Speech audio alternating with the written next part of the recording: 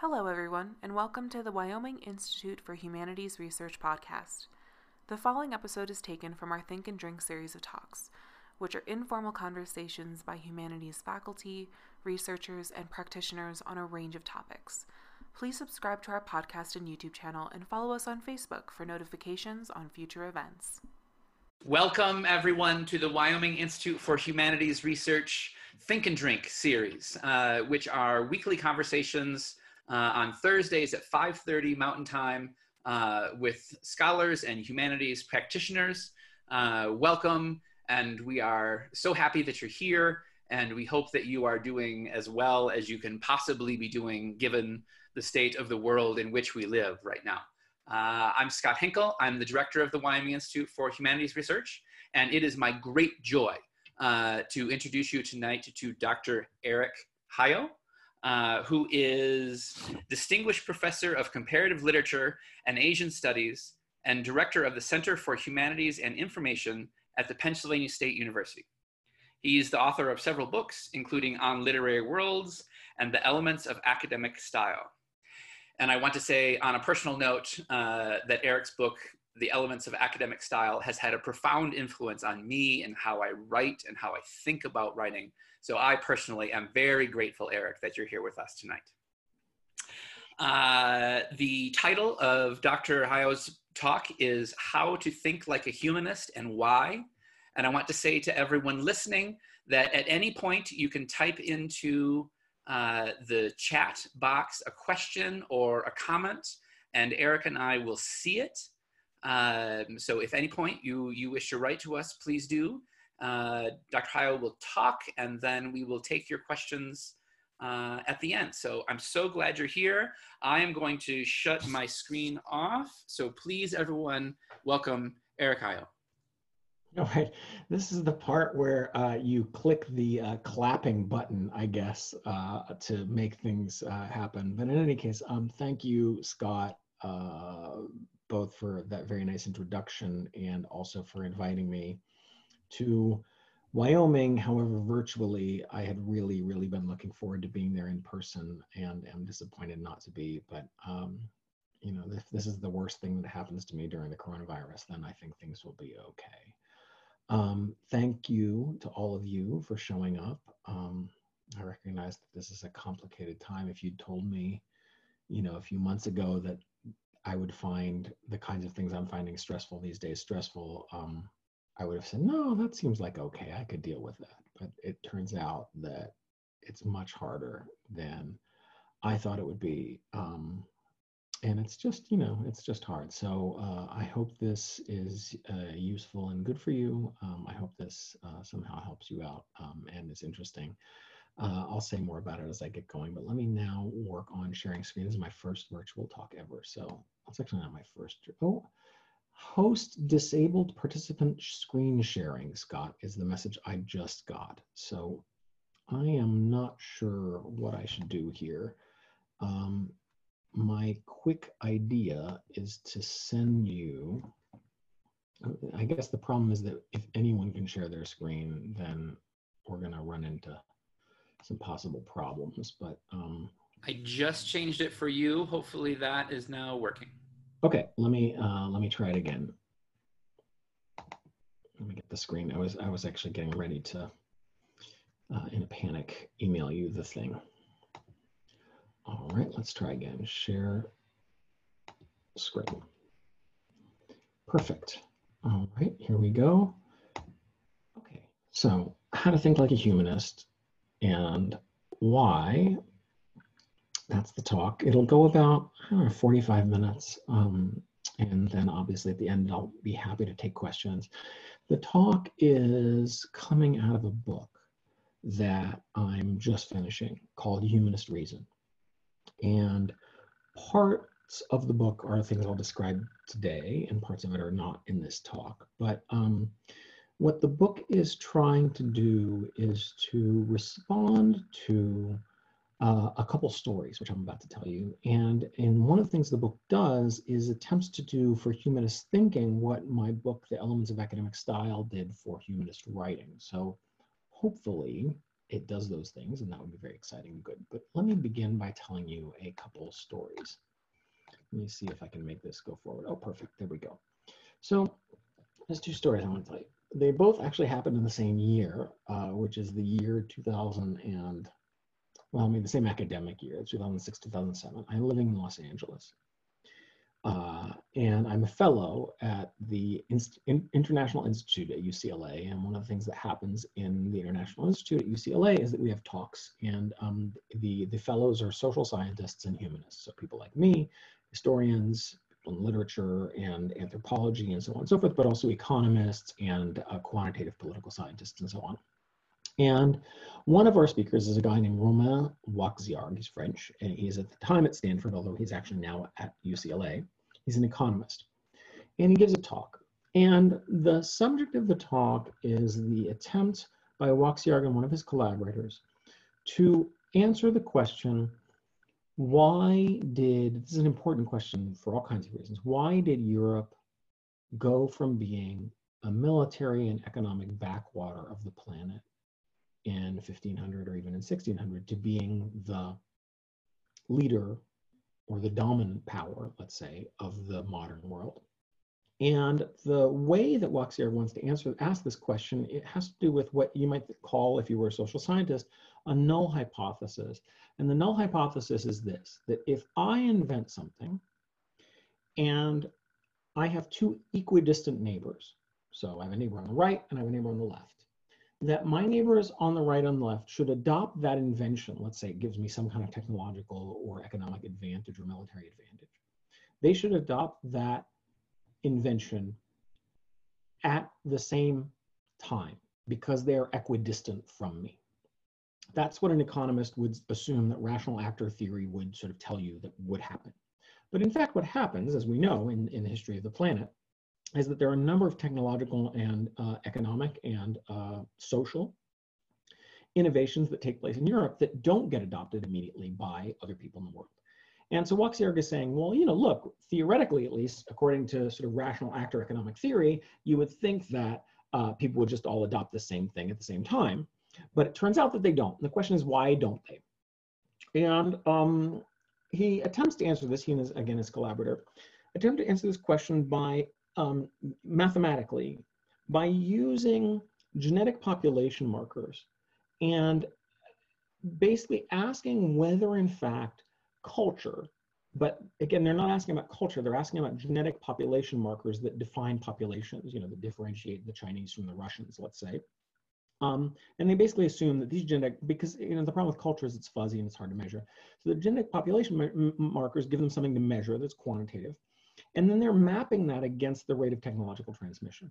And what they find, the big conclusion, is that in fact culture, that is different forms of culture, affect the rate of technological transmission. In other words, that for instance, if I'm a Christian and my neighbor over here is a Christian, but my neighbor over there is a Muslim, it's more likely, even though they're the same distance from my house, that my Christian neighbor will adopt whatever technological innovation I adopt faster than my Muslim neighbor. Either because my Christian neighbor trusts me and is like, well, if Eric Hayot is doing it, it must be okay. Or because I like my Christian neighbor more because I'm Christian and we share a culture. And so I say, hey, buddy, like, here's this cool thing that works out, but I don't say that to my Muslim neighbor over there, right? That's essentially the premise. So he goes, proves all this stuff. And at the end of it, and I'm struggling because what he is proving, and I know that some of you in this audience are undergraduates, and so I know that it's, but the talk and the book are really written for faculty. And so I hope that those of you who are faculty in the humanities are sitting there thinking right now, well, my God, like, why did you have to work to prove that? That's basically something everyone I know already believes. The idea that culture influences the spread of technology and other forms of power is like so basic to the way that I think about the world that I'm sitting here in the talk and I'm sitting listening to Waxiarg's talk and I'm thinking like, I'm in a parallel universe. This is a practical joke. Like, I don't understand what's happening. And I'm getting madder and madder and more confused. But I calm myself down and I ask a question. And the question is basically this, which is everyone in my field already believes that culture affects the transmission and movement of other forms of technology. and economic structures. Like, I already believe that. I believe it from the beginning, from the get-go. So why is this interesting in your field? And before Waxiar can respond, his response was actually, he felt very offended by my question. So whatever, we're leave aside. Ron Rogowski, who is a very lovely man in other ways, but in this moment was not particularly lovely, jumps in and says, that's because you all are all Leninists. So what's a Leninist in this moment, right? A Leninist is someone who believes that power shapes the fundamental structures of reality. That's what Rogowski means. But he doesn't mean you're Leninist and Lenin is great and he's right about things. He means you're Leninist and you're stupid because Lenin was wrong. Right? So he's not trying to compliment me in this moment. He's saying that's because you all, and who does he mean by you all? He means me and other professors of literature and history. Right? And he means that we're all, and again, he doesn't say that's because you all believe, as I do, that power shapes the flow of culture on the basis of evidence. He says it's because I'm a Leninist. And what does that mean? It means that I have an ideological predisposition to what, like to a bad communist, a bad, scary communist person, right? An ideological predisposition that shapes my assumptions about the world. So it's a story, both the Waxiark story and the Rogowski story, which come together in this moment. Right? Our story is about, in the first place, Waxiark trying to prove something that a bunch of other people know, but which in fact, even though they know it, doesn't really count as knowledge. Right? Even though, in fact, the humanities have proven over and over to my satisfaction through our work that, in fact, culture shapes the transmission of all kinds of other goods. That's not real for Waxiark because it doesn't count as real knowing. And then for Rogowski, the reason that it doesn't count as real knowing is because it's not actually the product of what you might think of as a scientific process, which is to say a process that's based on evidence. It's the product instead of an ideological predisposition to like Lenin, right? So we have an idea or a model of the humanities.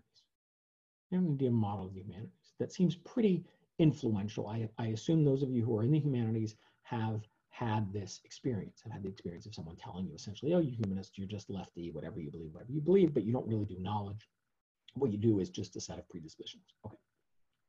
So that's an interesting enough story. I tell it because I think it's central to the role and function that the humanities play in our society today, and indeed within the university as well as without it. That is, you don't have to go find the governor of Georgia saying that people who major in women's studies shouldn't be given scholarship money from the state of Georgia because women's studies is a useless major, which he has said. Well, not this governor, but the last governor. But you don't have to find someone like that to sort of say, oh, the humanities are under attack, even within the university. And even within, arguably, the humanities, people like, Ron Rogowski, who's a historian, dismiss essentially the notion that the humanities produce real knowledge. I realize I'm on the first slide, and this is whatever. I'll try to make it faster. The second thing that happens in that same year is I'm in a writing group, and I'm writing a book at the time that's called The Hypothetical Mandarin, which came out in 2009. And one of the things I say in that book is, there's a sentence in that book that says, I am saying these things not because they align with my political positions, but because they're true. And my friend Mark, who was in the writing group with me, read that sentence. And so we were workshopping my chapter, because every month we would meet and we would workshop someone's chapter. My friend Mark said, do you really want to say that you think things are true? Are you sure that you want to be that bold? And don't you want to be careful about saying that you think things are true? So it's a short story, but it's an important story because it showcases, I think, really something very important about the humanities also, is that this idea that the humanities don't have access to reason, or that should be very, very careful about saying things are true or not true, is not just then, if you look at the two stories I'm telling, something that's coming from outside the humanities, is a kind of critique of the humanities from the outside, from economics or from a certain kind of social sciencey historian, but actually something that's coming from inside the humanities as an argument about, in fact, the very nature of truth. That is, what is truth? Ought to be, or shouldn't we be afraid of saying things are true? Shouldn't we be careful about that? Both as a matter of epistemological modesty, but also because it might get us in trouble, right? With our colleagues who, frankly, might feel like that's too arrogant or it's too epistemologically satisfied, and so on and so forth. So those are the two stories, and I think what they showcase for me is the very strange position that the humanities are in, relative to truth claims in the contemporary world, right? That is relative to their epistemological practices, their practices of knowing and researching, and relative to their claims to be able to say things are true or not true. And we have a critique that's obviously stupid, at least as far as I'm concerned, and annoying, that's coming from what you may think is the outside of the humanities. And then you have a critique equally interesting, but maybe even more interesting, that's coming from inside the humanities, right? Now, okay, hold on, here we go. So as I say here in the slide, the second one emerges in the humanities itself. And I want to kind of extend this idea of the humanities, or of the humanities kind of commitment to a certain kind of epistemological claim in two ways. The first involves the story about my friend Mark saying, hey, don't say things, maybe you should be careful. You don't want to say things that are true. You don't want to say things that you think are true. And the second one is the humanist tendency to claim that it's best to treat texts or objects of our research on their own terms. This on their own terms phrase is really central, I think, to the ideology of the humanities. That is the epistemological ideology, right? Which is to say that the set of ideas that govern in a relatively unconscious way frequently how we think we know. And so, again, if you want to make an audience of humanists nod along with your talk, one of the things you can say at a public lecture is, I'm really trying to treat this object on its own terms. And one of the ways to make humanists angry is to say, I'm really trying to impose on this object some theories that I'm bringing to it from the outside. Okay. In the book, I make a much longer argument about the ways in which number one here on this slide and number two are connected. But part of what I want to just say to you now is that my assertion that it is true that one, humanists often tell other humanists to be very careful about making truth claims, and two, it is true that humanists are often very oriented towards justifying their methodological approach by saying that it is taking its methods from the object that it's studying. This is one of the reasons why historically humanists have resisted all kinds of large-scale patterns or structures of analysis, not only quantitative or statistical analysis, but things like structuralism, things like cliometrics in history, things like the digital humanities today in the quantitative analysis of text. Okay, so that's where I think the humanities are. And what I'm doing is writing a book about the history of what I'm calling a meta-discourse, right? Which is to say a discourse about the humanities, a humanist meta-discourse. The history of those two ideas that we've seen on the previous slide. And which is say, on the one hand, the idea of what you might call loosely relativism or contextualism. And secondly, the idea of that the method that you use to interpret an object should be drawn from the object itself. I'm interested in looking at the emergence historically of those two ideas and in thinking about how they work and how they lead us to the humanities as we have them today. This is not a talk or a book about the institutional place of the humanities in the university. It's a little bit about that, but this is not about the curriculum. It's not about the departments. It's not about the multifaceted division of the humanities into fields or the division of the university into fields. They're important, and I've talked about them a little bit. I talked about them yesterday in the workshop that we did. I'm talking about them a little bit in the book, but it's really a book about the history, the intellectual history of the justifications for the humanities as we inherit them from, my argument is, the late 1800s. And part of what I'm trying to do in the book is to make a claim or make a series of justified claims for what I'm calling humanist reason. So why reason? I think I'm really interested in reclaiming and in picking up the word reason, which I recognize for all kinds of reasons has a negatively valued history in the humanities, mainly because it's associated with scientific positivism, because it's associated with Eurocentrism, because it's associated with dominance. And I think the humanist critiques of reason are completely reasonable. That is, I think they're right and true. But I think that then the fact that some people have done it wrong, have done what I'm calling reason wrong, does not mean that reason itself ought to be abandoned. I think when humanists critique reason, which they do all the time, and with very good reason, that part of what they do then is they then say, as my friend Mark does, you shouldn't say things are true, you shouldn't say things are reasonable, because this is kind of epistemologically suspect. I think that's a real rhetorical mistake. But I also think it's actually not something that most humanists actually believe.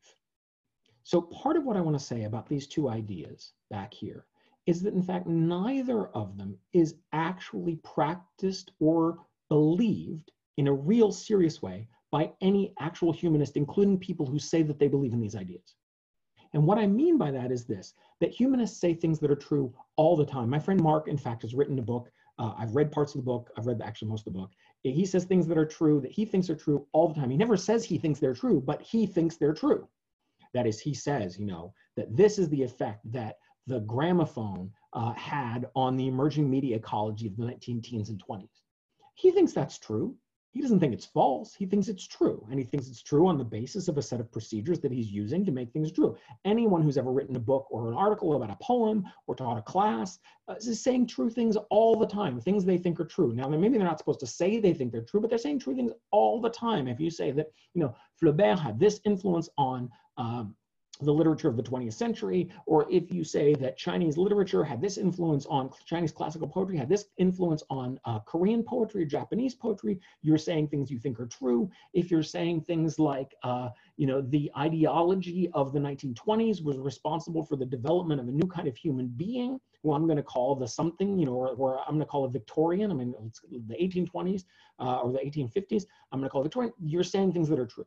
Humanists are saying things they think are true all the time. All the time. There's no way not to live and be saying things that are true. So there's an interesting, it seems to me, distinction or gap between what you might think of as humanist meta-discourse about the humanities, don't say things that are true, be careful, and humanist practice of the humanities, which involves saying things that are true all the time. And not just true because I feel them. Again, like I like vanilla ice cream isn't a true statement. Well, it is a true statement about my liking, but it's not a true statement. Vanilla ice cream tastes good is not a true statement. Right, tastes good to me. But when I'm saying something is true, I'm saying it's true for everybody. My point is, if I say Flaubert had this influence on the literature of the 20th century, my point is that's true for everyone. It's not just true for me. It's not a feeling or taste that I have, right? And humanists do this all the time. The second thing is that humanists, though they say they should treat texts on their own terms, always treat texts not on their own terms. And the reason or the way that they do that is, of course, because it's impossible to do humanistic research without, in fact, bringing to the text a series of concepts about which the humanist scholar often knows much, much more than the text itself. So again, any novel written at any time or any cultural document written at any time necessarily at the moment it's produced, knows less about it than the person who reads it 2 days later or a week later or a month later or a century later or 250 years later, because in fact, the person who reads it and comments on it and writes about it 250 years later knows, among other things, all the things that happened after that novel was published. In addition to which, of course, many things are written that don't in fact know. Words like, the unconscious.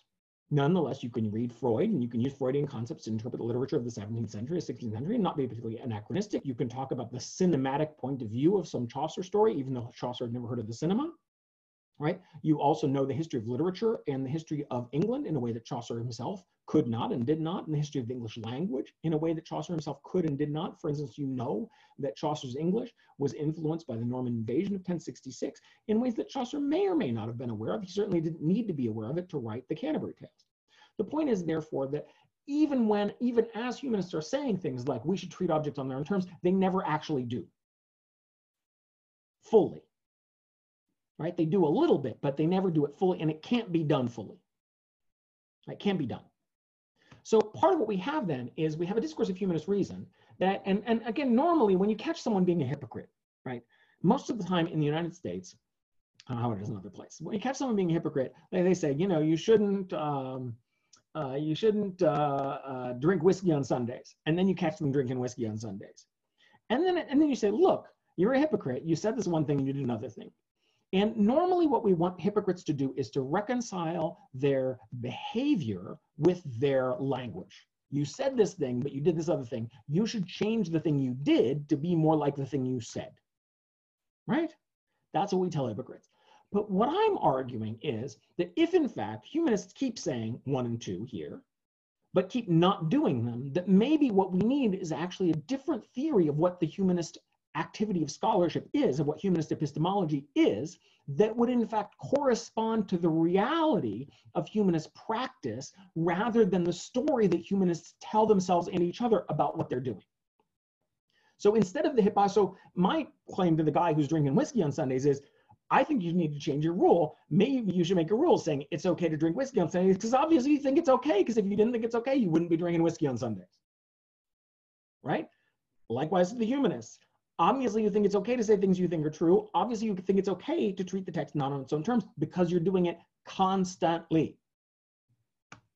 So what happens if we develop a theory of humanist reason that comes out of humanist practice rather than humanist meta-discourse? Right?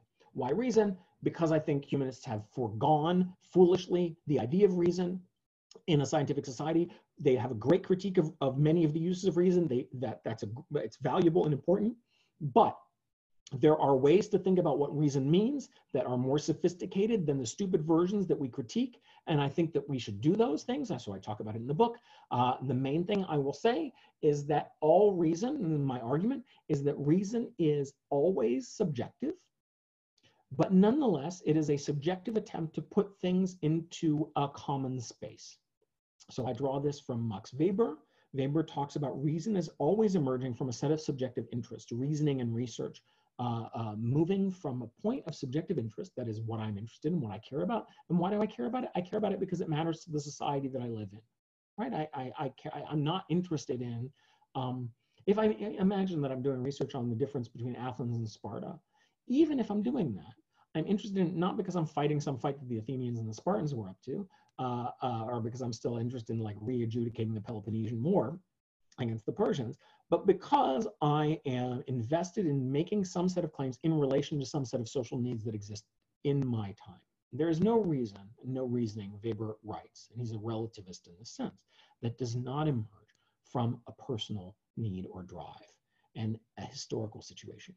And at the same time, when one reasons, what one is doing, and this is the name of reason for me, what one is doing is trying to say things that could be true for everyone.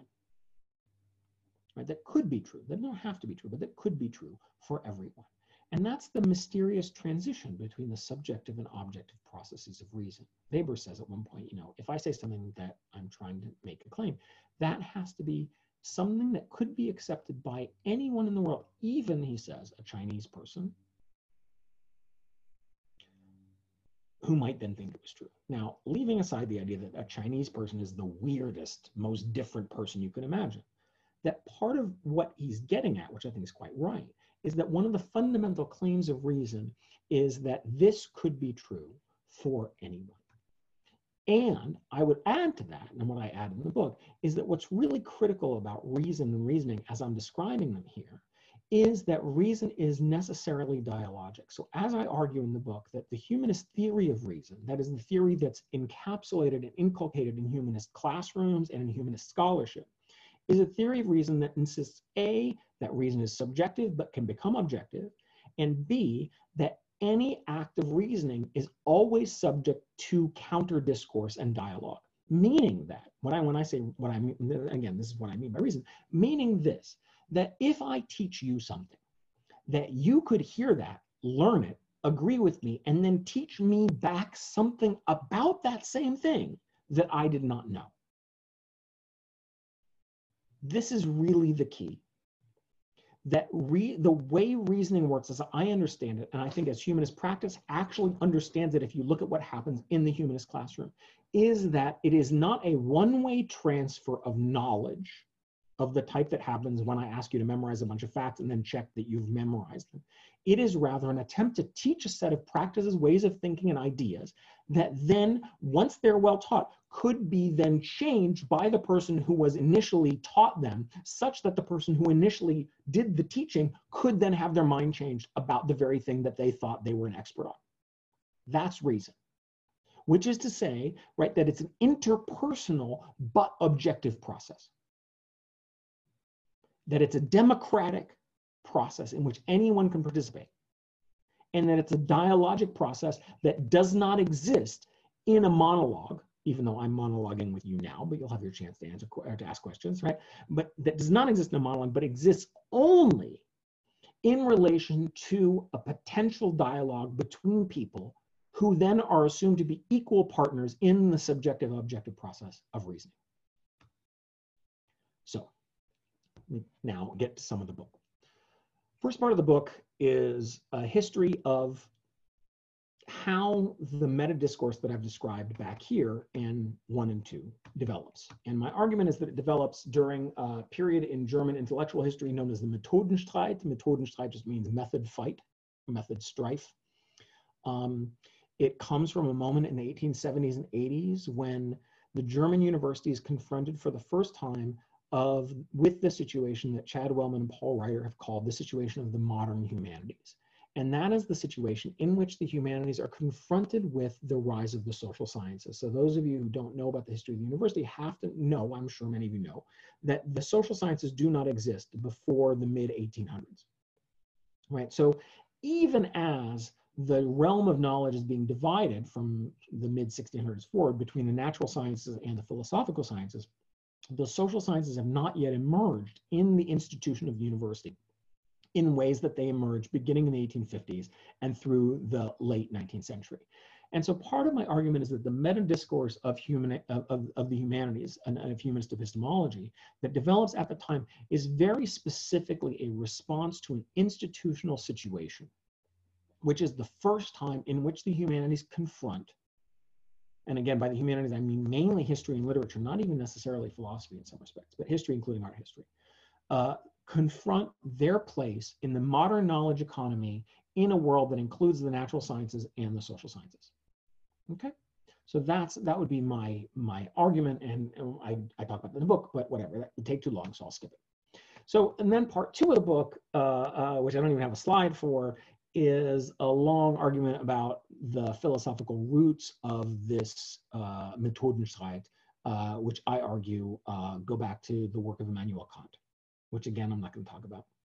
Part 3 of the book then attempts to, having basically part 2 of the book says, this is the history of this thing. And part 2 says, these are the grounds on which this thing seemed reasonable. And then it engages in a kind of argument about whether those grounds are reasonable or not. In fact, my claim would be that they're not reasonable. And I make a sort of set of arguments why. And so I've essentially, by the end of part 2, attempted to dismantle both the historical and philosophical foundations of the humanist meta-discourse that, again, doesn't just believe these 2 things, but believes these 2 things and believes them. I mean, these 2 things are figures for a whole host of things that humanist meta-discourse believes. And so I've done that, and I get to the part of the book called Articles of Reason. And the Articles of Reason part of the book is a list of 9 things. For all you know, by the way, this is vodka. A list of 9 things that I think are essentially things that humanists believe. So what I'm trying to do in the Articles of Reason section of the book is to really describe, but at a level of depth and seriousness that makes these descriptions both things you will recognize, but also that you'll say, oh yeah, I guess that's true, but I hadn't really thought of it that way. What humanists believe, that is the underlying structures that govern the practice of humanistic teaching and thinking and writing, okay? There are 9 of these. I only talk about, I think, 3 or 4 of them in this talk because we've probably gone on too long already. In any case, they start from the most obvious one. So I'll start with the most obvious one, so context. So something, again, that if you're a faculty member in the humanities, I think you believe, and I'll just claim that you believe this, that all historical activity is determined by an embedded context.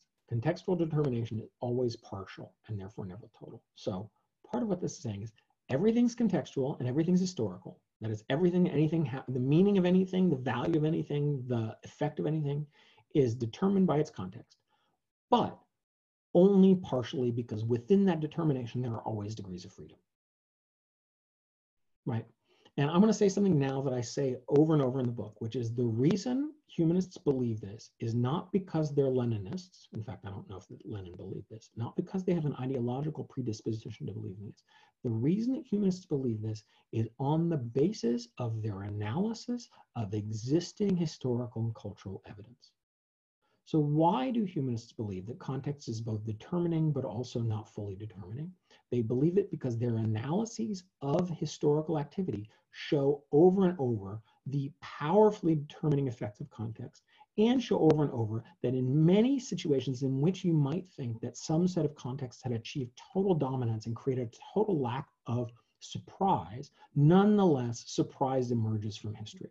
And historians and literature scholars, cultural scholars, art historians, do not think that this surprise is merely a matter of, or a result of, the fact that we have bad methods, which certain positivist kind of scientific historians have thought, right?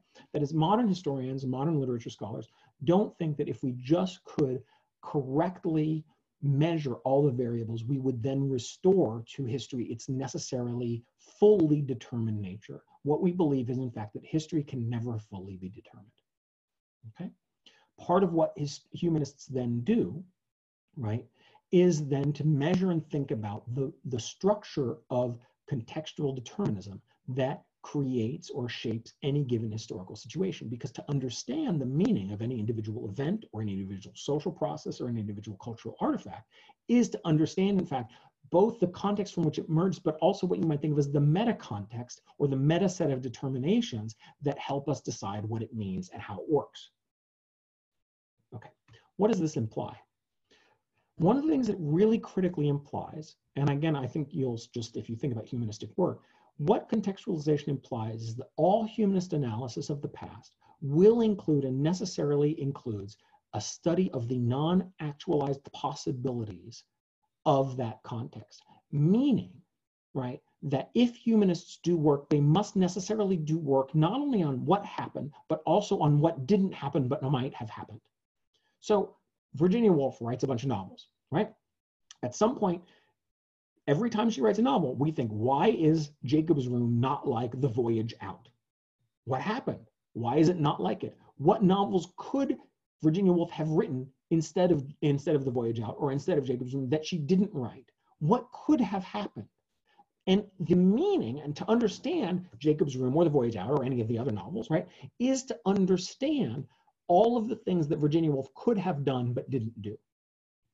Right now, again, this study of non-actualized possibilities I'm describing is totally normal. It's totally acceptable. It's completely part of what we understand as epistemological work in the humanities.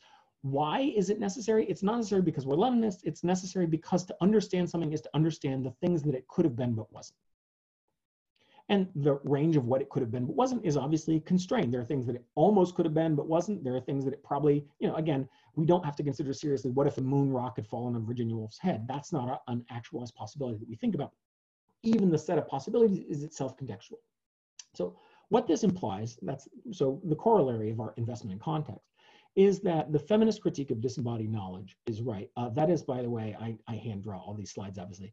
That is so crappy a picture of my beloved advisor, Jane Gallup, on the bottom left of your screen. I apologize to Jane and everyone else for it, but like I'd gotten all the other slides done at some point a couple of years ago, whenever I first did these pictures, maybe a year ago. And I just thought, I can't, like, I don't know. I tried a couple times to draw Jane, I'm terrible at it. So I guess I love Jane, and that's not what she looks like.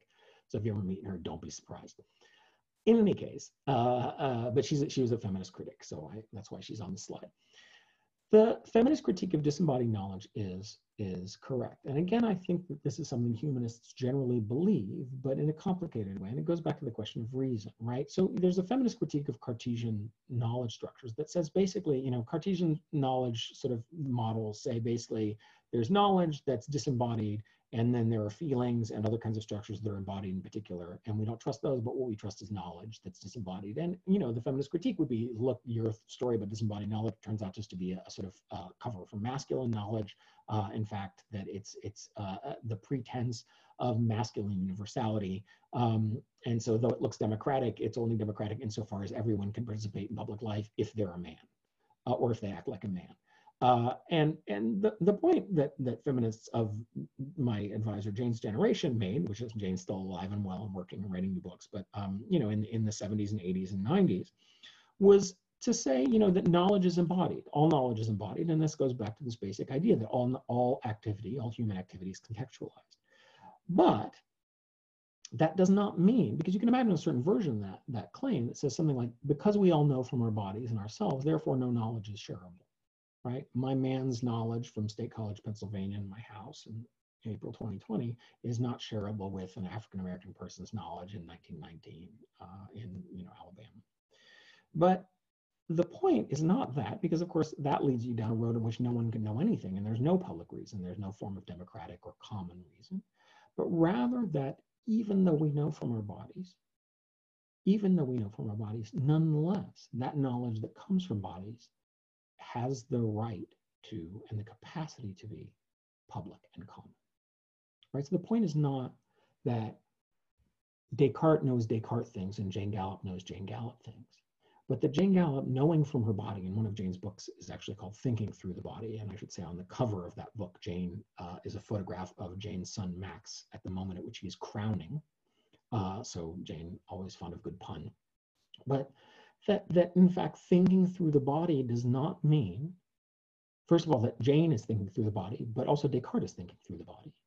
But that thinking through the body does not mean that we're producing knowledge that's unique or totally subjective, but rather that all knowledge that can be shared in common is thought through a body of some kind. And nonetheless, we have a common. Okay, that's enough about context. What do humanists think about causality?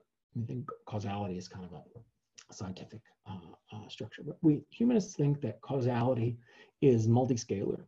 What does that mean? I mean that causality is the product of a series of interacting structures that act at different levels. So, you know, why am I here in front of you? Well, you know, on the one hand, I'm here in front of you because of a series of events that are happening at a very human interpersonal scale. Scott invited me to give a talk to you, and you're here because some of you have been required to be here by other people, and some of you want to be here. But of course, you know, we're also here because of the structure of 21st century capitalism, which is, you know, a scale, and technology, which is a scale that's operating far above the level of our individual humanity. And we're also here because of COVID-19, which is to say we're here because of a virus that's operating at a scale that is far lower in some respects, just in terms of size, than our common humanity. And so, you know, when humanists think about scale, part of what we're thinking about very frequently, and in contrast to, for instance, the kind of model of scale that you tend to get in the physical sciences, which tends to be really primarily operating at one level, or the model of causality that you get operating, if you think about, you know, billiard balls on a pool table, right? The causality and the causal structures, you don't ask, well, why are the billiard balls on the pool table, or what kinds of economic structures allow people to have billiard tables in the first place. You leave all that aside to focus on this very specific sort of scale, you know, reactions that are happening in a single scale.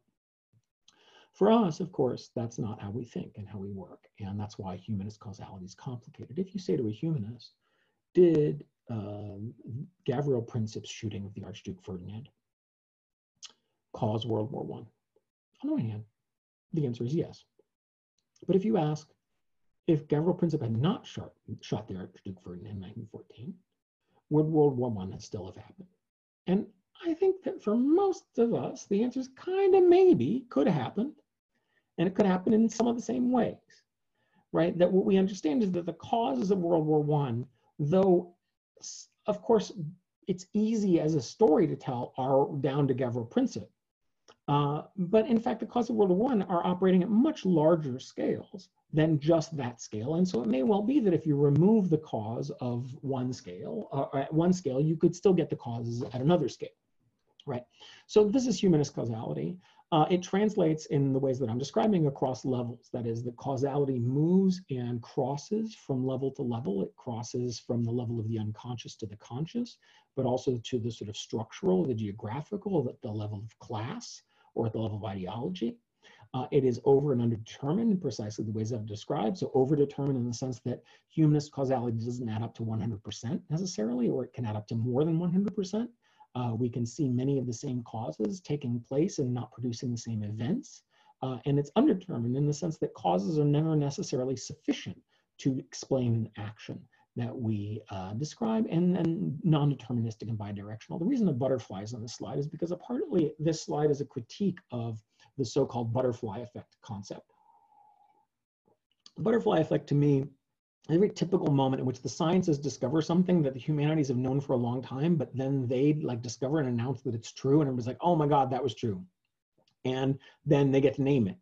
You know, the idea that at some small thing, what's the concept of butterfly effect? It's some butterfly flaps its wings, it causes a chain reaction of wind movements that at the end leads to a, a tornado or a typhoon or whatever, the God knows where. Butterfly, and always, whenever they put the butterfly like in some far place, and they put the typhoon in some other place, or the tornado, right?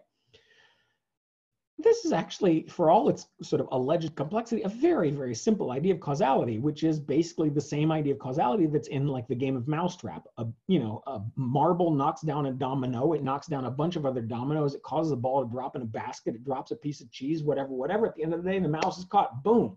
Completely physical, completely simple. Whereas, if I say to you, right, someday in the 10th century, some Chinese poet wrote a poem about a butterfly, let's say, and that poem was then repeated in all kinds of ways to the point that eventually in the 20th century it became integrated into school curriculum.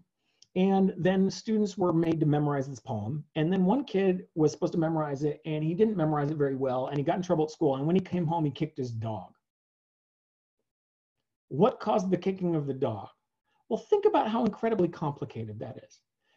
In terms of levels, right? As opposed to a series of physical reactions, what you have is a poem, a single poem being written, already complicated, right? Then that poem fitting into a culture such that it becomes elevated and retained, right? And then becomes a model for all the kinds of poems about butterflies, let's say, that continue for centuries across a wide variety of causal structures involving, again, emperors putting the poem in books or not putting the poem in books, and so on and so forth, that lead then to the development of modern institutional schooling, that lead to this boy, that lead to him going to school and him not being a good student. For why is he not a good student that day? Maybe he's just upset, maybe he can't concentrate because of COVID-19, maybe his parents are jerks, or maybe he's just not a very good student, not very good at memorizing poetry, whatever. All that stuff coming back to the dog getting kicked.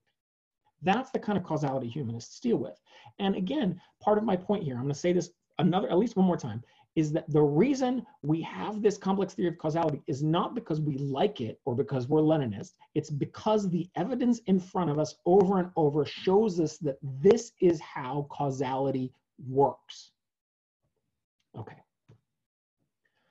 God, I don't know how long. I actually have no clock. Oh, I have this clock behind me. Oh my God. Okay. That's actually, okay, I'm doing a little better than I thought I was. Okay. Let's see where we are. Okay. I'll talk about primary, secondary very briefly. Aristotle makes a distinction. This is another thing humanists believe. Aristotle makes a very useful distinction at one point. And the distinction is very simple. He says, look, if you have a marble statue, the shape of the statue is a big deal. How much the statue weighs is not that big a deal, right? No one says, like, no one looks at David and is like, oh, that's a great statue of David. How much does it weigh? Whereas if you have a piece of marble that is being a weight at the marketplace that's supposed to weigh a kilo, or whatever the Greeks were using, that no one says, like, well, I know it weighs a kilo, but what does it look like? Right? So the point is just that in this case of the statue, the shape is primary and the weight is secondary. In the case of the weight is primary and the shape is secondary. Great. This is true of all kinds of human activity and humanist evidence. A lot of what humanists do is try to understand how things work on the basis of the various overlapping primary and secondary, in the Aristotelian sense, forms of causality and structure that are organizing them. So, I remember my friend Laura Berry once telling me that, and again, whether this is true or not doesn't really matter because you can imagine it could be true, that she had noticed during the Iraq War that her son and his friends were playing more war games at recess in the schoolyard. You know, those of you who are my age or older remember that people used to play cowboys and Indians. I don't actually think people play cowboys and Indians, maybe in Wyoming. But in general, you know, the kinds of games children play are influenced by large-scale social structures of which children themselves may not be aware. Primary, secondary, right? The game they're playing is primary. The cause or the structure that's underlying the activity of the game is secondary. This is true for all kinds of things. It's true of the idea of modernism, the idea of being Victorian, what it means to when we talk about the post-war. You know, no one who's in the post-war, no one's in the Bronze Age looks around and says, guys, we're in the Bronze Age. We got to be better than this, right? There's a secondary structure that we've identified, you know, after the fact that we understand as a structure of causality that is, you know, that is meaningful. And so a lot of what we do in the humanities is to try to understand the way in which the primary and the secondary are interacting in any given document or social process or historical moment, and then to describe that.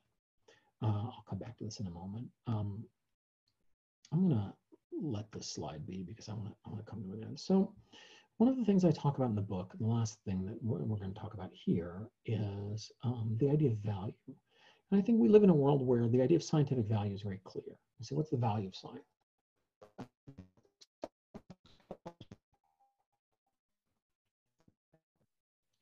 So when science is clearly valuable in these ways. And so what makes science valuable is, you know,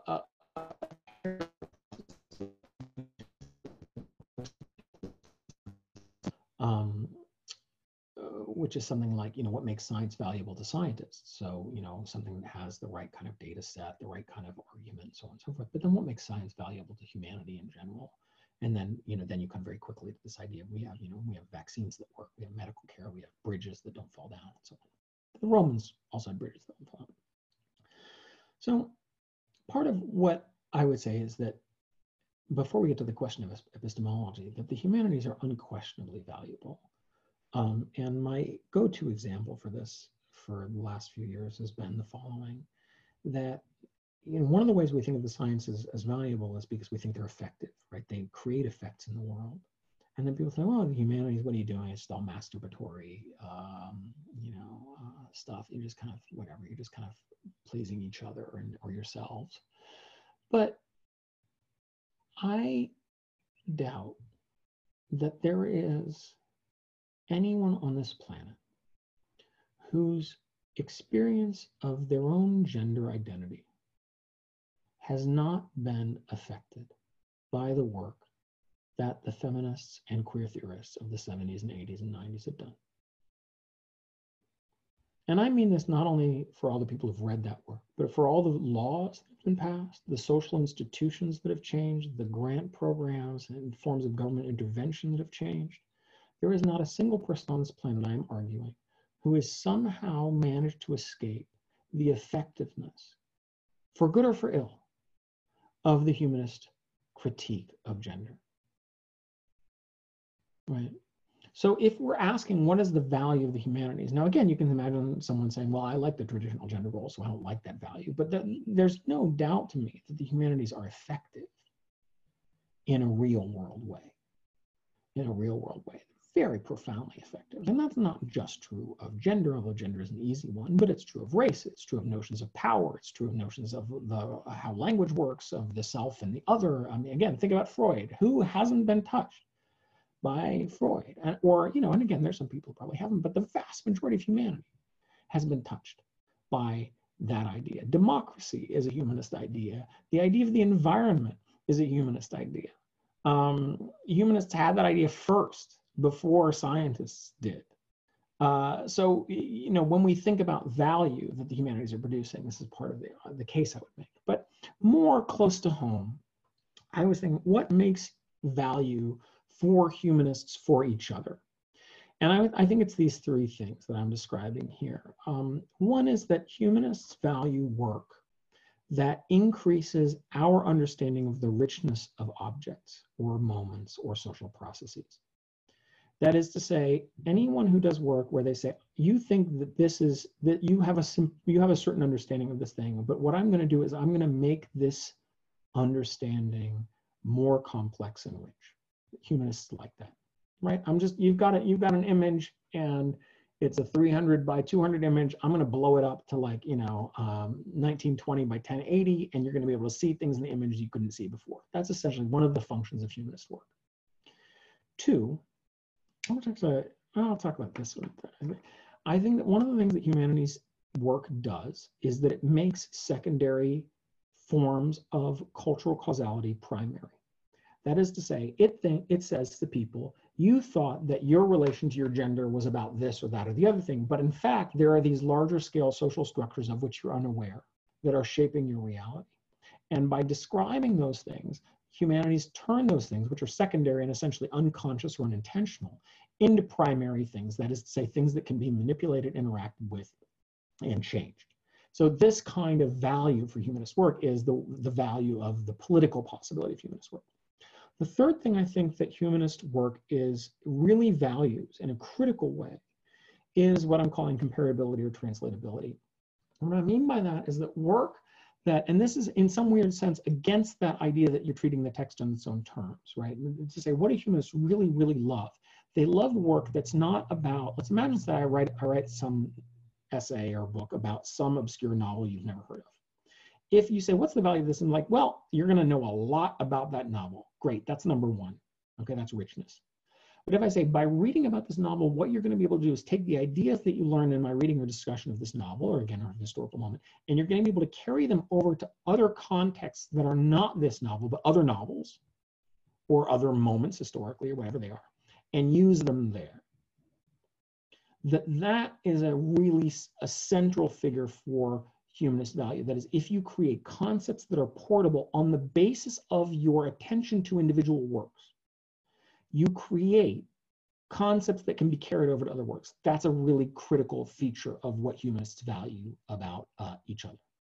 So let me almost stop there and say that there's more in the book, but what I'm trying to do above all else is to create for you, this audience, but for humanists in general, a picture of their own work that is robust, that is in some respects aggressive relative to the stories that I started out with, that is relative to both the Waksiarg-Rogowski story, which is our clear enemy, but relative also to the story that we tell ourselves. Part of my argument in the book is that the story that humanists tell ourselves about what they're doing, or what we're doing, is a really significant mistake and misunderstanding of what we're actually doing. And my argument then is that if you redescribe the humanities in the way that I'm redescribing, you end up with a really empowering, at least for me, vision of what we do that gives us a new way to think about the work we're doing, think about the writing we're doing, and also really importantly, think in a different way about the teaching we're doing and why the teaching we're doing matters, not only to our students, but to the social in general, but also to the general process of the production of knowledge and reason that for so much of our society today is instead deemed to belong only to the work of the quantitative forms of knowledge that are in the social sciences or the natural sciences. So that's what I'm hoping to do. I am really eager to hear your thoughts and your questions. Thanks very much, all those of you who are still here. I'm going to stop sharing the screen now, or at least I'll move on to the final slide because there's some fun pictures. And again, thank you very much, and we'll open it up to questions.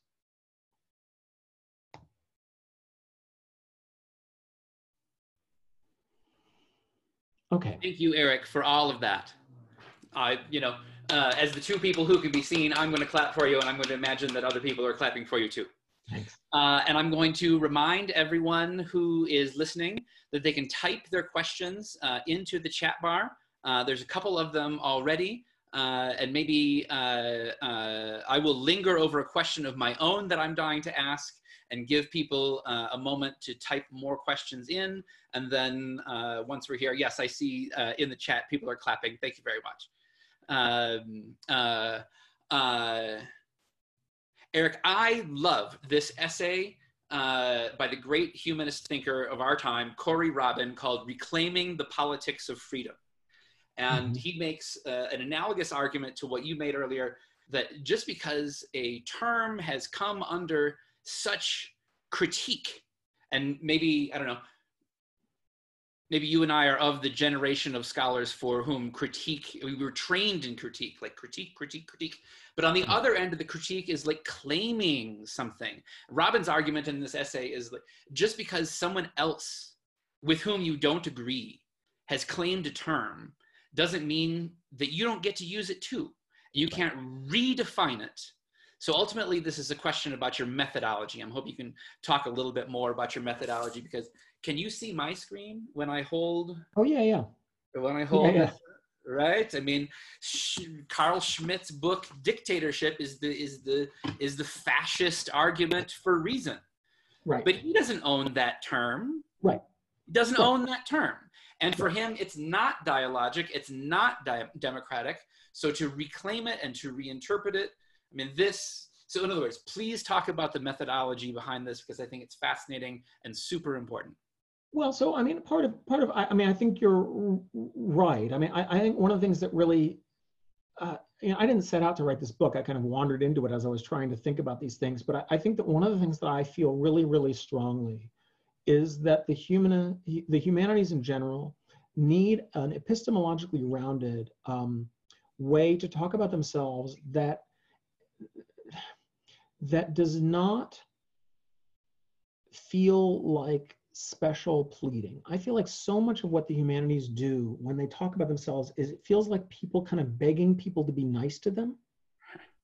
And I'm, you know, much more interested in a kind of, I mean, one of the things that I think this book is trying to do is to present a much more aggressive or you know, to play offense instead of playing defense is the way that I describe it sometimes. You know, I think I understand, obviously I'm weaned on and raised on the humanist, the feminist critique, the Foucauldian critique of power, knowledge structures, and so on, that, you know, so, but that then having moved through those, it's very, very clear to me that nonetheless humanists are doing something, and at times we don't always get it right. And that's one of the, you know, it's good that we notice that we don't always get it right, and then we criticize each other and try to do better. But we clearly believe in something. And I think that we need to articulate that belief rather than being afraid of that belief. Now, again, a very simple example. If you Google, or if you ask any school child in America, what's the scientific method? They can all tell you. And if you Google it, or if you go to Wikipedia, you will find a very clear definition of the scientific method. Now, again, science is more complicated than the scientific method, fine, right? But everyone knows there is one. You know, my colleague Michael Barabay is very fond of saying that science questions, epistemological questions in science are super easy because their objects are so damn simple. Part of my argument would be this, that our objects are complicated as hell, and the reason they're complicated is mostly because they have minds. But if I read you, or if I told you about a planet, and I said, oh, this planet has a theory of knowledge called whatever, doesn't matter, called you know, whatever, called their X theory of knowledge. They got a theory of knowledge, and you'd say, oh, that's interesting. How did they get that? And they said, well, what they did was they looked at a bunch of inanimate objects, and they thought about all the good rules for understanding those inanimate objects, and then they called that knowledge. And you would say, well, they didn't look at any like objects with minds or inanimate objects? Nope, they just called all knowledge and reasoning the kind of reasoning that works best for things that don't have any mental life. And you say, what a bunch of idiots. That's really obviously wrong and fucked up from an epistemological point of view, from the very epistemological point of view that is then organizing the idea, right? So what is it? I mean, I know it's harder, although in the book, I actually write the Wikipedia entry for humanist reason, or the humanistic method, because I think that one of the things that we haven't done is made the affirmative case. I mean, I think this is the problem of critique, is that you know, that critique looks like negativity. It doesn't have to be.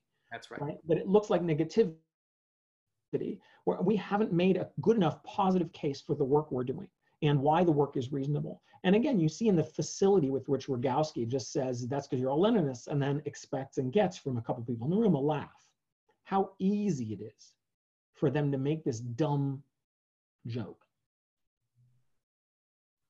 You know, we need to I don't think that this is going to solve our problems. I don't think this is going to solve the enrollment problems necessarily or whatever. I would like to give us language to help us fight for ourselves better. I really think that the main thing to say, and again, this is because I'm a feminist, that I don't think that feeling good about what you're doing is actually not related to how you think. Right? You know, the feminist critique of the idea of pure thought as separated from feeling is, in fact, the point is not therefore that you know, that all thought is feeling and therefore whatever, but actually that those of us who work on thought also need to work on feeling. And so a lot of the book for me is about changing the way that I feel and helping other people change the way they feel, because I think that that will change the way they think. Because I think thinking and feeling are combined structures. There's a question here from somebody who says, can you articulate a case for those who view these explorations of our work as humanists as elite? So I have two responses to that. I mean, I think that there's,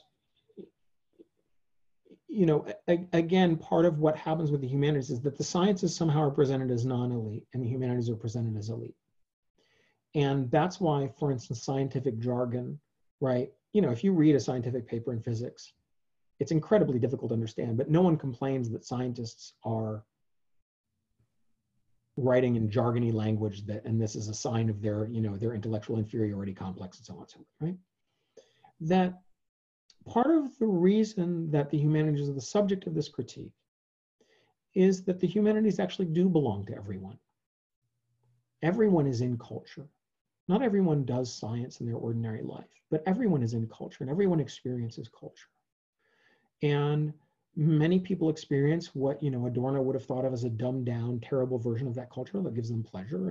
And you know, I take the, you know, the Stuart Hall critique of a certain kind of Adorno version seriously, but you know, the thing that we all know is that when you say that you work on film, people think, well, why the hell do you need to work on that? I go to see movies all the time. I understand them perfectly well, right? And so that's complicated. Whereas if you say I work on sort of, you know, viral, you know, the whatever, how viruses unlock the whatever, you know, like, well, I don't work on that. I've never been to that. I don't see that in my daily life. So part of the tricky thing about the humanities is that it is an elite in the sense of knowledge intensive, right? In the same way that, you know, someone who works as an auto mechanic is an elite version of someone who relates to autos, right? You know, I relate to my car in a very stupid way, in a very, you know, simple way. That the humanities are a kind of elite relationship in the sense of extensive, requiring training, requiring lots of work, relation to something that actually a lot of people think they own.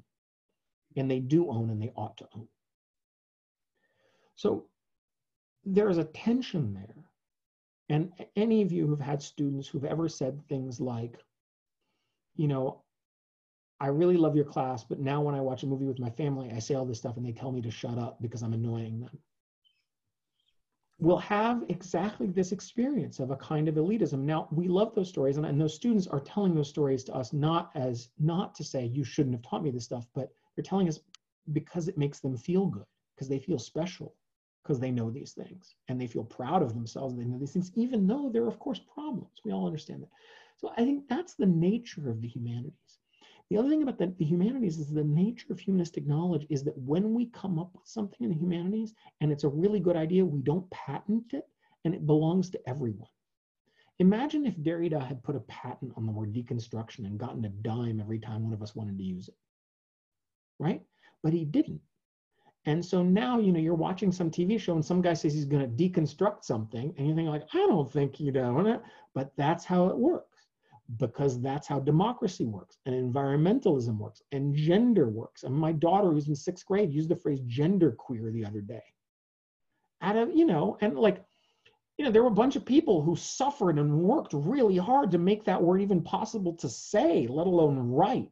And now people are just using it like whatever, like 6th graders, like I'm just using it however I want. That's the gift of the humanities. That's what we do ultimately doesn't belong to us. But it creates a kind of lack of recognition. Because anytime we do anything that's really good, people think, well, I've known that my whole life, even though they haven't. So that's a problem. The other thing I would say about the elitism, and Paula Krebs, who's the head of the MLA, has written about this in a really compelling way, is I think there are forces in our society that are interested in, for very obvious reasons, creating a culture of wealthy people who understand and have a rich relationship to the world, and of workers who are essentially the Morlocks and the Eloi of the H.G. Wells story, if that's, I'm getting the author right. Which is to say, a class of elites who have access to education and a class of worker bees who don't understand anything. And, you know, they might not tell you that's what they believe, but clearly if you look at their policies, that's what they're trying to do. And I think that the humanities are a particular site of this. When you look at attacks, modern attacks on the university in the last 30 years, the attacks on the university are not attacks on the sciences, and they're not attacks on the business school, and they're not attacks on the accounting department. When people say that, when Republicans are pulled in the United States and say they don't trust universities, what they don't trust are the humanists and the scientists who are doing non-applied research, the climate scientists to some extent, but mainly they don't trust the humanists, right? When you say you hate the university, well, I don't hate the university, I just hate these people in the university. Well, that's what they mean. So there's been, when people think of the humanities as elite, that's been the product of a lot of work. That's been the product of a lot of work. There's been a lot of effort put into that project.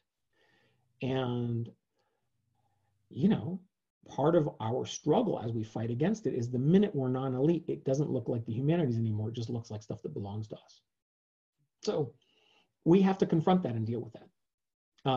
But the other thing to say is that in a, I think one of the really important things is to say that in a good society, everyone would have access to the humanities. And there are lots of people who are very invested in turning access to the humanities itself into an elite opportunity, right? Which would actually, because they basically say to people, look, if you're poor, you have to do a job major. And if you're rich, you get to study literature and culture, right? That would itself redouble the very problem we're addressing, we're talking to here. Okay, there are two comments. Yeah, Michelle Sullivan, good friend of the humanities, Okay. Writes, I wonder about how this moment in history is a bit of an opportunity.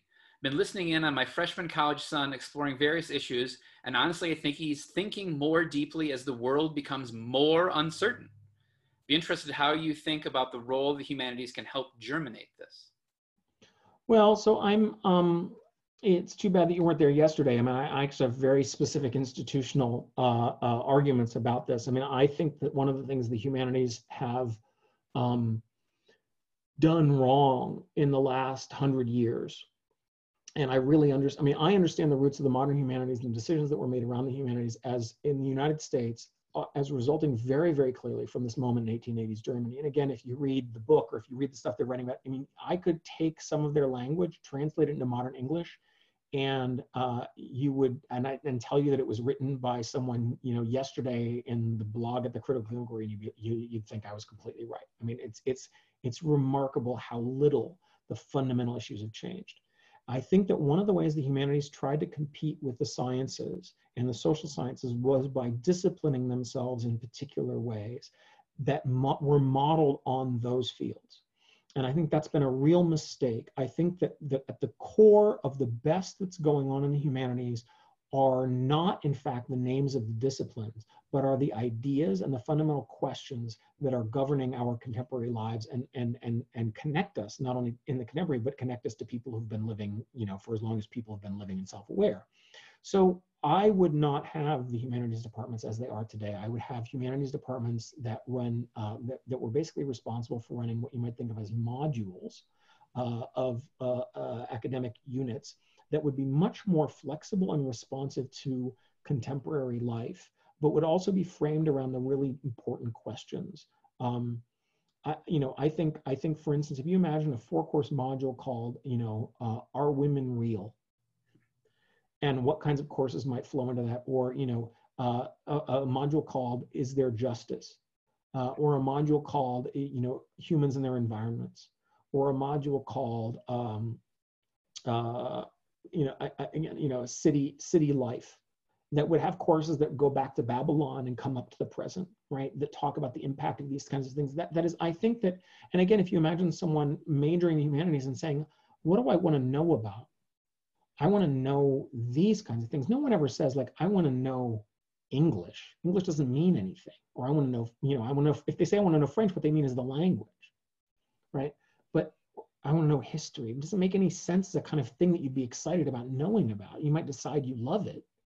But really what matters is I want to know about like how power and violence, I want to know how the world came to be the way it is. Those kinds of big questions are central to me, the humanities. And I think what the humanities did was they narrowed and focused, partly because they were in the institution of university, but partly because they were also modeling themselves on the sciences and social sciences, rather than in fact taking up ownership of these really fundamental questions. So I was saying yesterday to the group, I think that, if I were at a university right now where I had this kind of control, I would say we're going to have a module. Imagine you could have modules more flexible, because creating new majors is a big problem. We're going to have a module called Pandemic Life. And maybe that module will exist for 10 years or 20 years, and maybe it'll go away. I don't know. But that, that would be the nice thing about the modules. And we're going to have 6 or 7 courses that fit into this. That we already have courses that work this way, that could fit in all kinds of ways. So, to me, a 19-year-old or an 18-year-old or even a 30-year-old who's coming back to college and saying like, what do I want to understand, know about? That's for me what's the, a version of the, of the humanities that would be very exciting. Anyway, so those are, and I think that, for me, one of the forms of power that we accede to there is to basically buy into and insist on our relevance to these questions which don't go away and which haven't gone away. And the reason we know they haven't gone away is because we have plenty of, again, historical evidence that people have been talking about them for at least 5,000 years. So, that for me is a path forward for the humanities in the university. Anyway, I'm reading this next question about,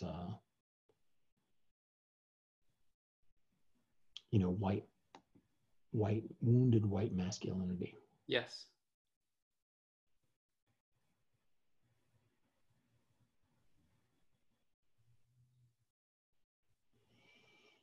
I will say this as a white man teaching.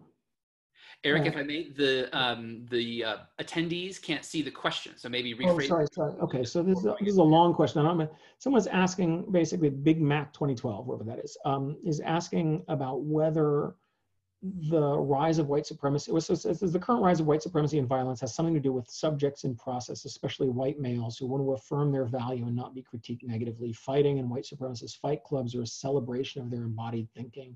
Is there any chance that the article that Ideas You Suggest could actually become involved in peace work by promoting the workbench at which a critique of violence might be delivered across the Antifa Proud Boys fighting line?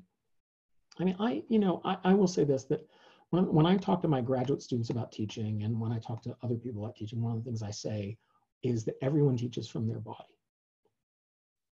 And some people teach more from their body than others because, of course, some people are more embodied in our world than others, right? So that the white men among us are the least embodied, that is, have the most freedom to pretend that we're not teaching from a body. And I think one of the things that means for me as an ethical teacher is that I have to abandon, and I try regularly when I'm teaching to abandon the privilege of that disembodiedness by reminding students of my body. And I do that in a variety of ways, but I refer to myself as white, I refer to myself as a man. I sometimes tell students a story about how I used to weigh 280 pounds and I don't anymore and what that felt like. And I try to make them see my body in the room as a body that's partial and that's still producing potentially knowledge for them and ideas for them. And this is especially important for me because I teach a class called Introduction to Video Game Culture, which I'm teaching online right now, but last time I taught with 300 students in the room, I had about 30 or 40 women out of those 300 students and 1 humanities major. This is a big general education course. So a lot of men and a lot of white men. And I am very aware that this is an opportunity for them to see a white man who is like them, a nerd and a computer gamer. And to be asked from that body to push themselves a little further than they might be willing to do if they were asked from a body that they didn't feel as comfortable with, or that they didn't trust in quite the same way, past their own comfort and their own masculinity and their own whiteness, so that they could emerge on the other side to see one of the things that I try to teach all the time, which is that masculine dominance is a trap for men as much as it is for the, the so-called victims of masculine dominance. And I think that we, I don't know that it always works, and not all the students are happy, but some of the students are moved, and I know that they're moved because they tell me they're moved, and I know that they're changed because they tell me they're changed, and I know also that they're not, that I'm free to do that, and I'm free to play. One of the things I've done as a teacher is I've gone to other people's classes. So I've watched, an associate professor who's a woman in biology teach a 300-person class, because I was wanting to see how people teach, and I was watching her teach. And obviously, the way that she was embodied in that room, a white woman, as an associate professor, was that she was trying to produce the effect for the students that they were used to in their science classes, which is to say a profoundly disembodied effect.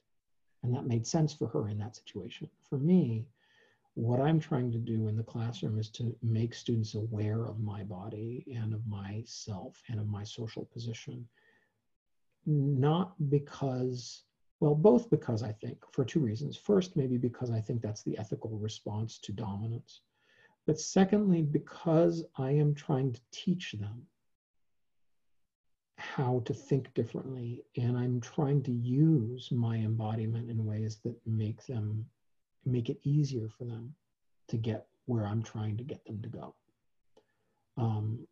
So I don't have any articles for you, BMAC 2012, but I mean, one of the things I really think is that creating that in order to break through the kinds of resistance you're talking about, you have to create situations in which there are forms of embodied trust that allow people to make that conversation begin to happen. And that, the way that I do that is different from how a white woman or a black man or a Muslim man, an Arabic man might do it. I have to do it from my body. And so those are my tricks. And that's what I think I'm doing in that room. And part of the reason I teach that class is precisely to reach a bunch of kids who I think otherwise wouldn't be in the humanities and wouldn't take a humanist course.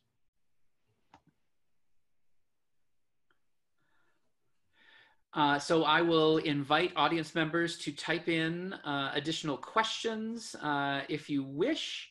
There was an earlier comment about, you touched upon relativism and constructivism, if you wish. Oh yeah, there's another, Millward has a question here. Okay. That's in the Q&A section. I don't know if you can see, there's a Q&A button.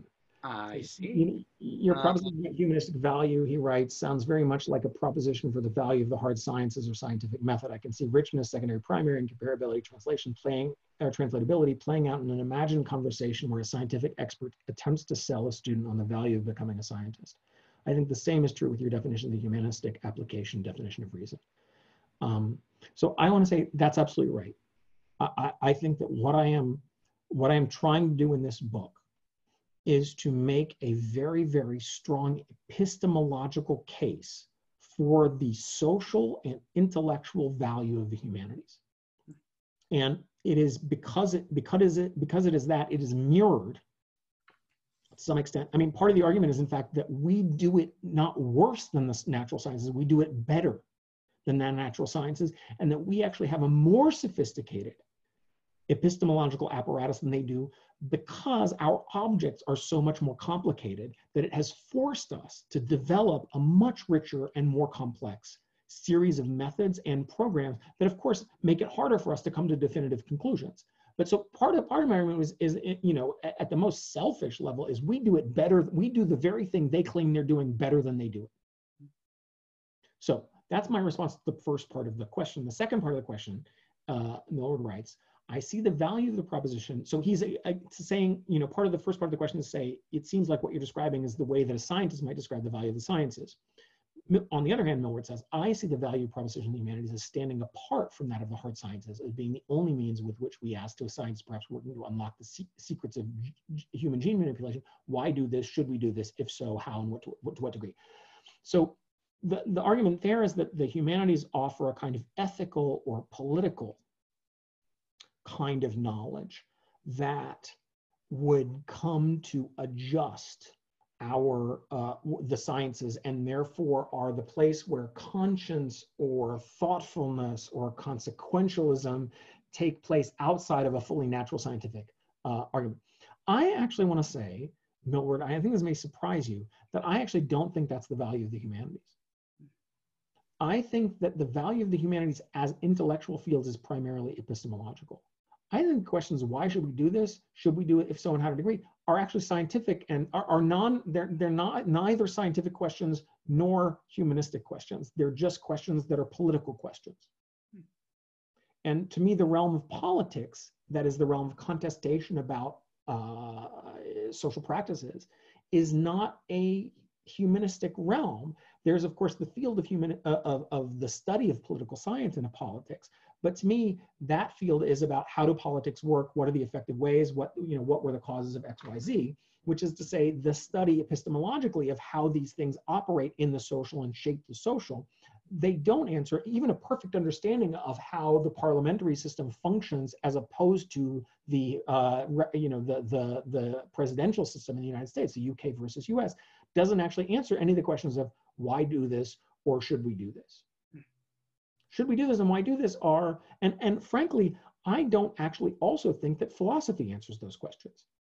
I think philosophy tells you how people have answered, that is, historical research into philosophy or humanistic research in philosophy tells you how people have answered those questions and sometimes makes arguments about how those questions should be answered. But at the end of the day, all of us know, about utilitarianism and deontological ethics. Even if we don't know exactly how they work, we all know roughly the basic problems, right? Which is, do you always obey the law, or there's sometimes when some other law supersedes the law? They're the basic questions. No one, like, if philosophy could answer those questions, philosophy would have finished its job, and it's not finished, and it's precisely not finished because that's actually not the task, it seems to me, of a certain kind of research in philosophy. So part of what I would claim is that, part of what I'm trying to do is actually say, look, the ethical questions, there's some things that the humanities can do to help you answer those ethical questions, like give you some context and look at historical activity of when people have done things like this and how they turned out. And we can look at the various ways in which people have answered these questions and so on and so forth. But we can't answer the questions of whether it's better or not better to have a higher tax rate or a lower tax rate.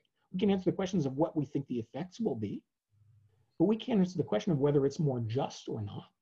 We can talk about, again, the arguments about why it might be more just or less just, but we can't provide those answers because those answers are fundamentally political. They're not, they're the subject of arguments among members of a community who are trying to orient themselves to values. And here I'm very, very much drawing on Weber, and specifically on one of his essays called On Science as a Vocation. In which I really think there's a pretty, I know that one of the things that most humanists believe is that there are kind of fundamentally moral consequences to the work of the humanities. Part of my argument is that those moral consequences, as you understand them, are actually not primary but secondary. Essentially, consequences of thinking humanistically. That is, having a rich understanding that different kinds of people might have different ideas that teach you something about something is not a moral position as far as I'm concerned. It's a truth statement. And it's a truth statement on the basis of humanistic evidence. Right? So when I think like we should read books by, different kinds of people and not just all books by the same kind of person. Or if you're going to write a book called Theory of the Novel, you shouldn't just write about 4 novels from the same place, right? My argument is not that's morally bad. My argument is that's epistemologically foolish. the consequences of my claims epistemologically are often that it turns out you should look at evidence from other parts of the world, you should listen to other people. You know, the consequences of my theory of reason are that someone who is in dialogue with you in any way you ought to be allowed, but again, on epistemological grounds, not on moral grounds, not because it's nice to listen to other people, but because I might be wrong, I should listen to other people. Right, so it's an epistemological justification of many of the kinds of positions that we tend to argue about as moral positions. My argument is that those positions don't require a moral justification. They actually have embedded in them an epistemological justification that does the job. And what's more, that what that does is that it justifies then the fact that we have PhDs, that is, it justifies our expertise. Because I have a PhD not in making the right moral decision, but I have a PhD in trying to talk about and understand how culture works. That's what I've spent my whole career doing. And so if someone says to me, like, how should I vote? Well, you know, we can talk about that, but that's not my PhD talking. But if someone says, how should I think about culture? And should I listen to other voices? Or should I read things about other people? Or should I know other language? Like, yes, if you're asking me that question as a person with a PhD, here's why I think that. Here's why I have real expertise. I have expertise because I've studied a bunch of evidence and I've done a bunch of critical work, both by myself and with others, that has helped me understand how that evidence produces knowledge. So I realized that's kind of surprising, Millward, because I felt like we talked yesterday and I realized that it seems like I'm going to agree with, you know, we're going to agree with each other about everything. But I guess part of my point is that this is a way of having your moral cake and eating it too, by starting with epistemology rather than morality. And that what that does is it, and again, you know, maybe it's true that every book I've ever written is written in the face of some wound or some injury that I believe I've suffered and exaggerated probably, but it's a way of shutting Ron Rogowski up, which seems pretty critical to me, insofar as the humanities kind of again can be aggressive rather than basing their claims on sort of asking people to be nicer, asking people to be smarter.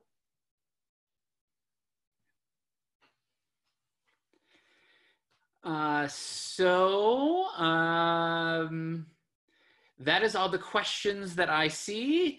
Eric, you want to make final comments or close in some way of your choosing?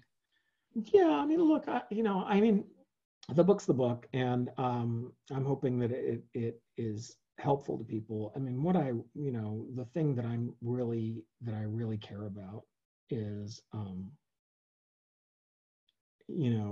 COVID-19 aside, it's been a rough century to be a humanist. It's, and I see so much of the both individual interpersonal discourse that I have with my colleagues and my friends, and also the written discourse about the humanities that's out there, as coming from a kind of defensive vulnerability. And this is already true in the 1880s, when, the people we're talking about being vulnerable are like, the chair of philosophy at the University of Heidelberg. So not your, not your usual vulnerable types. That's also not unserious. That is to say, that's a real question. If political science can explain to us why people vote the way they do, then what the hell are we doing? Why read the Republic? If, sociology tells us why people feel the way they feel, then why do we need novels at all? If history tells us why things happen, then why do we actually need to explain anything to each other? I mean, these are real questions. And I think there's a kind of genuine epistemological modesty at the heart of the humanities that is really critical and that I don't want to lose. But I do think that the combination of that modesty and of the institutional vulnerability of the humanities has made people,